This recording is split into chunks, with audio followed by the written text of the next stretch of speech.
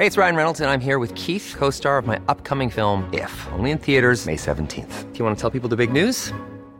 All right, I'll do it. Sign up now and you'll get unlimited for $15 a month and 6 months of Paramount Plus Essential Plan on us. MintMobile.com/switch. Upfront payment of $45 equivalent to $15 per month. Unlimited over 40 gigabytes per month. Face lower speeds. Videos at 480p. Active Mint customers by 531.24 get 6 months of Paramount Plus Essential Plan. Auto renews after 6 months. Offer ends May 31st, 2024. Separate Paramount Plus registration required. Terms and conditions apply if rated PG. There's never been a faster or easier way to start your weight loss journey than with PlushCare.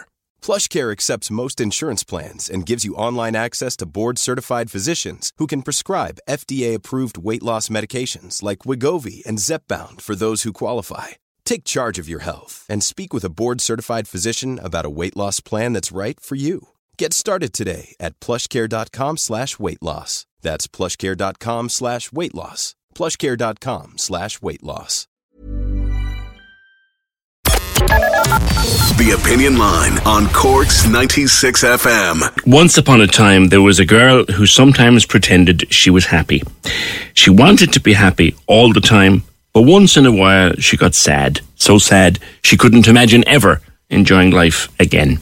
She had people who loved her, a roof over her head, and food on the table. Everything she ever wanted.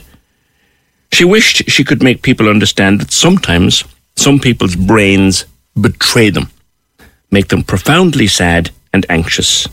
Many people are fighting a hidden battle, even though they might look like they have it all together. Sharon, good morning. Hi, how are you? Thanks for having me on. That's your post. Yes. Powerful words. Yeah, it's actually strange to hear it read back to me, actually. It's one thing to write it, but I suppose when you hear someone else say it out loud, it sounds a lot different. It kind of, I think it's very profound because it is your own experience, obviously, and your own lived experience. Yeah. But I think for someone who doesn't, and I cross my heart and think, God Almighty, thank goodness I don't ever suffer this way. Yeah. To think that that's going on inside your head, and you have, like you say, a roof over your head, people who love you, food on the table, everything you need. Maybe, Sharon, take it up there. Yeah, so I suppose there's, when it comes to depression and anxiety, I think there's two easy ways maybe that would help people understand that have never experienced it before, what it feels like. So when it comes to depression, I would say think of the saddest moment of your life to date and imagine that's how I would feel every minute of every hour of every day during an episode of deep depression. And then when it comes to anxiety, you will be thinking of the moment in your life where you were absolutely petrified, and that's how you feel every minute of every moment of every day. Now, I'm in a scenario where I have a child with additional needs, and let's say throughout his life, I would have had moments of deep depression and especially, I suppose, high anxiety. And unfortunately, last September, during a routine operation, Noah would have nearly died. And look, it was just one of these things that I suppose when you sign those papers for an operation that you don't read the hidden print as such, and these things can happen.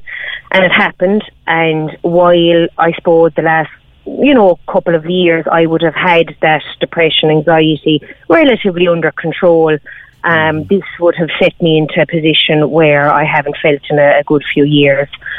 So last week, unfortunately, I had just one of those episodes where I felt that the world was on my shoulders, and I was profoundly, I suppose the way I would say it, profoundly sad. Sad every minute of every day. And just, I think the biggest barrier, the biggest hurdle for anyone suffering with depression or anxiety is ignorance.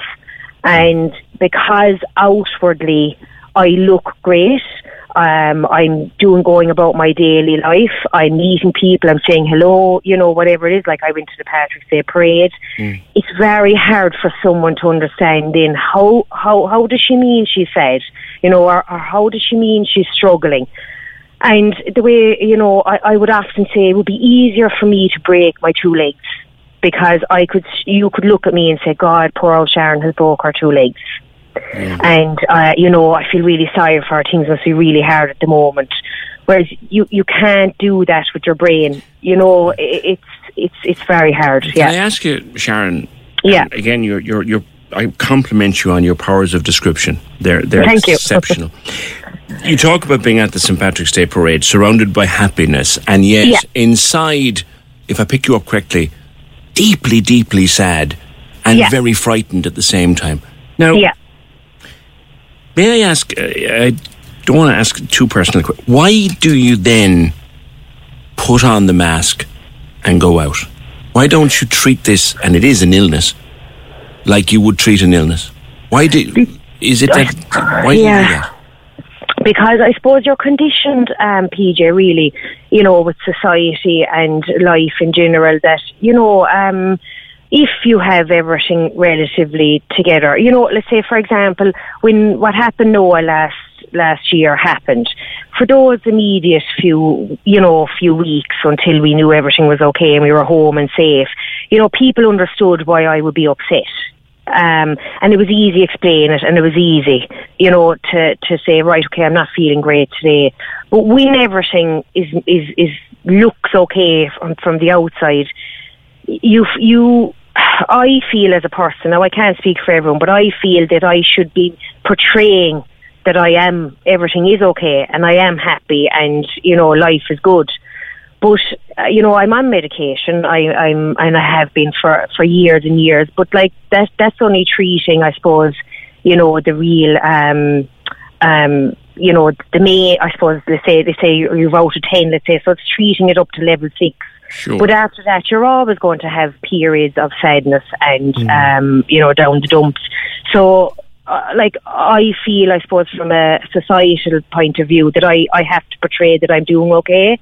And maybe, that's the barrier with a lot of people with mental illness. Maybe we need to be more vocal and say, lads, I am actually feeling like SHIT today, and I need support and I need to talk to someone. And it takes a lot of courage to get to that point. It absolutely does. My great and long departed friend, unfortunately, John McCarthy, as we used to call him with love, Mad John. John always said that, your depression, and let's call it that, let's give it a name. Your depression needs to be as normal, and he knew, because of our friendship, he knew I suffer occasionally with my back. And he would say, PJ, it needs to be as normal for you to come into work and say, my back is killing me today, lads. It needs to be as normal for Sharon to walk in and say, lads, I'm really in a bad place today, just leave me alone. I'll be grand, just leave me alone. Yeah, 100%. Like I take, a lot of people would have an issue saying that they take medication for depression, anxiety. The way I look at it is that I would take antibiotics if I had a chest infection. And I would tell everyone that I'm taking antibiotics for a chest infection. These are antibiotics for my brain. And I am taking them, and there should be absolutely no shame in that, because if I wasn't taking them, God knows where I'd be, or would I even be here, so I had to take them to save my life. And, just like anyone would take any medication for any illness to save their life, essentially.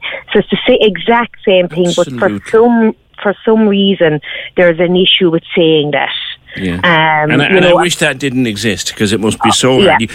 As I said, the aforementioned back problem, I take meds for that every morning to keep it under control. It should be as normal for you to say, I take meds for my mind, for my brain. Yeah, 100%. And sadly, we live in a world where it isn't. It isn't yet. Do you know, again, looking for insight into it, do you know, Sharon, when an episode is coming? I would be one of these people that I think it would very much depend on what is happening around me. So I would be greatly affected by what would be going on. So, for example, now, like if Noah had an upcoming operation now, my anxiety would start to build, and I would know that I'm getting into a position where, right, okay, am I actually going to lose the plot now in the next week or so, because I can't cope with the fear of what could happen. So usually I would kind of know, I would be able to manage it better, let's say, with knowing what's coming up in the future. But over the last couple of months, I think because of the incident of what occurred with Noah, it's been a bit less controllable. So, you know, depending on what, like we went on holidays a couple of weeks ago, just to kind of, I suppose, celebrate life and all the rest of it. And I really thought, I'll come home now and I'll be brilliant and I'll be fantastic and life will be great and I've relaxed and everything. And the next thing, no, it just came out of the blue and I just couldn't cope with everything going on around me at all. Yeah. So, you know, sometimes you get warning and other times it's just something, unfortunately, you nearly have to go through. And like I would have developed tools over the last couple of years that I would be better able to address it than maybe what I was 10 years ago. But I know not everyone is in that position, and it can be so terribly frightening and terribly lonely. You know. And so, when it does hit you, what, like, okay, we all have a friend who might have that. Yeah. If a friend turns to you and has the bravery to say, listen, I'm in a bad place, I'm in a dark place, what can we do? Do we just say, that's okay, I've got your back? Or what? I think listen. It's listen, and listen again. You know, the last thing I would want someone to say to me is, sure, come on now, we'll go out now and, you know, we'll do this and we'll do that. Sometimes literally all you want is someone is to listen. You know, or you don't want even a solution even. And, you know, if I was to say, you know, if somebody now was like, was really, really down, the first thing I would be saying to them is ring the GP. Right. Ring your GP. Did you talk to your GP? Or have you tried counselling? Counselling is obviously huge as well. But I wouldn't be dismissing anything they're saying by, you know, saying, but sure, like you went on holidays 3 weeks ago, sure, how I thought you'd be, you know, that.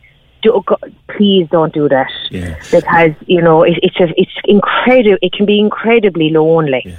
Michael, who's had his own issues, has tweeted the show. He says, things you should not say. What have you to be depressed about? Yeah. It could be worse. Man up. Think positive. Get some exercise. And the other one, which is probably said coming from a place of kindness, but at the time it's the last thing you want to hear, you'll be grand. Yeah. You know you will. Yeah. You don't even need to tell you. But right now, you're not grand. Exactly. And as I said, bring it back to basics. Bring it back to you think yourself. When I was feeling the saddest in my life, whether it was a loss of someone or whatever it was, imagine someone coming to you at that moment in your life saying, I think positive now. You'll be grand. Yeah. That's how someone who is depressed is feeling all the time. Yeah. You know, and the same with anxiety. The time you were the most scared in your life, that's how someone is feeling with anxiety all the time. You know, so that you know, touch in your chest. Yeah. You live with that all the time during an attack. Yeah, exactly. Right. Okay. Exactly. Yeah. Caller wants to know: are you aware of Aware? Do you know about Aware? Oh, I do. Yeah. They do great counselling sessions. Yeah. And there's Pieta House. You know, there's fantastic organisations out there that can help. I have a fantastic GP that I know that I can go to at any stage, and I have fantastic support at home. I know I'm luckier than most. Because I'm in a position where I'm able to voice my feelings now, but I know not everyone feels that way, so please don't ever feel alone. Okay. There's always someone to listen. All right. Sharon, great speaking to you. Thank you so much, PJ. Thanks. Thank you. Sharon Myers. Food for thought, if ever we heard it today. Cork's 96 FM. When you need mealtime inspiration, it's worth shopping Kroger, where you'll find over 30,000 mouth-watering choices that excite your inner foodie. And no matter what tasty choice you make, you'll enjoy our everyday low prices, plus extra ways to save, like digital coupons worth over $600 each week. You can also save up to $1 off per gallon at the pump with fuel points. More savings and more inspiring flavors make shopping Kroger worth it every time. Kroger, fresh for everyone. Fuel restrictions apply.